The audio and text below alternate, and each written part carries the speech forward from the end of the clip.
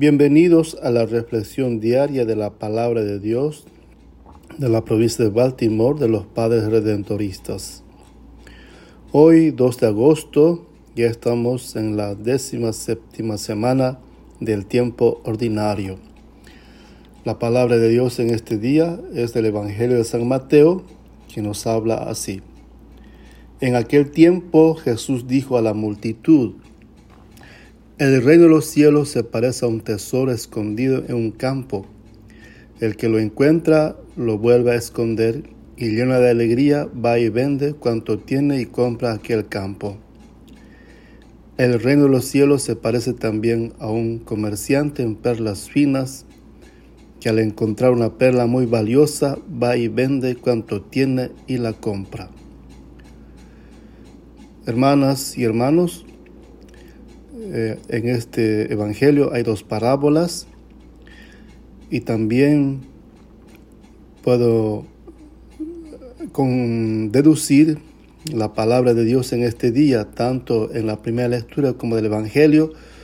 Podemos deducir en 2 cosas importantes: la importancia de la oración y la importancia de entender qué es el evangelio. Primero, la experiencia de la oración que tuvo Moisés en el monte Sinaí. Esta experiencia de oración se mostró en el rostro de Moisés, que reflejaba algo de la luz divina. La oración lo convertía en un pequeño espejo de la hermosura del cielo. La oración que nos hace iluminar es aquella que primero nos ha hecho arder. Irradiamos luz porque hemos sido contagiados del fuego que viene de lo alto. Esta experiencia de oración también lo tuvo el apóstol San Pablo. Comúnmente en sus intervenciones, San Pablo parecía un hombre cualquiera, pero a veces también manifestaba un semblante muy distinto. Por tanto, la oración es un empuje desde el interior de nuestra vida. Es la transformación, es realmente aquello que nos hace vivir desde las entrañas. Entonces, yo pienso que Moisés ha tenido esa experiencia tan profunda que se reflejó en el rostro de él, y ese reflejo venía desde Dios. Por eso la gente no entendía qué sucedía en el rostro de Moisés. Uno diría que casi les molestaba o les aterraba esa luz extraña. Molestar o aterrar, fastidiar o asustar, estos son los verbos que la mayor parte de la gente aplica en la vida espiritual. Tiene razón aquí el padre Nelson Medina, porque comparto también esta reflexión de él.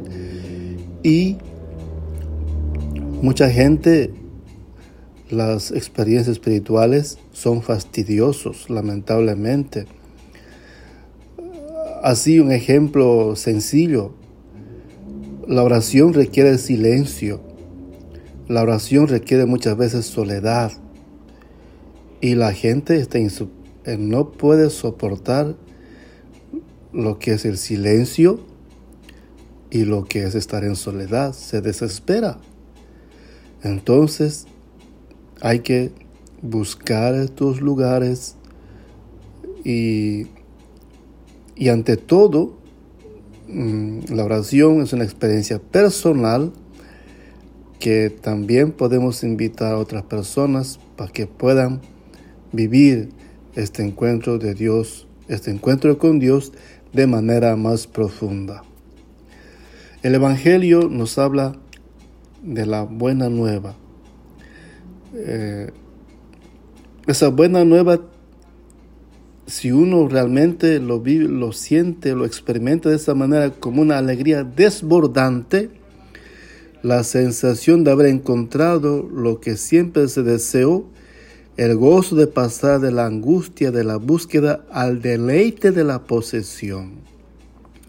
Realmente esto es una experiencia que uno puede hacer algo incomparable.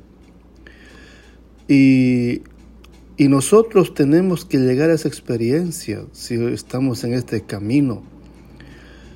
Y algunos lo hemos tenido, algunos aún no.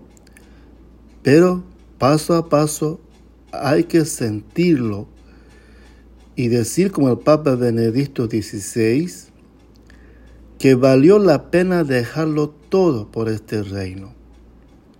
Es el tesoro enterrado en el campo. Quien lo encuentra lo vuelve a enterrar y vende todo lo que tiene para poder comprar el campo y así quedarse con el tesoro. ¿Cuál es el tesoro? El tesoro es el reino de Dios. Y para muchos en este mundo moderno, en este mundo materialista, es realmente absurdo. Por lo tanto, cada vocación cristiana, como la vocación matrimonial, como la vocación sacerdotal, tiene que compararse con este tesoro escondido en aquel campo. Y por ese campo darlo todo. Mi vocación a la vida matrimonial o mi vocación a la vida sacerdotal es aquel campo que yo tengo que dar todo para cuidar, para permanecer y decir de un tiempo en adelante que valió la pena ser sacerdote, que valió la pena perseverar en esta vocación como casado o como religioso o sacerdote. Sentirte alegre y plenamente feliz. Y eso es lo que Dios quiere de cada uno de nosotros. Por eso nos ofrece el reino de Dios, comparando con estas perlas finas y comparando con un tesoro escondido en un lugar que hay que descubrir poco a poco. Que Dios los bendiga.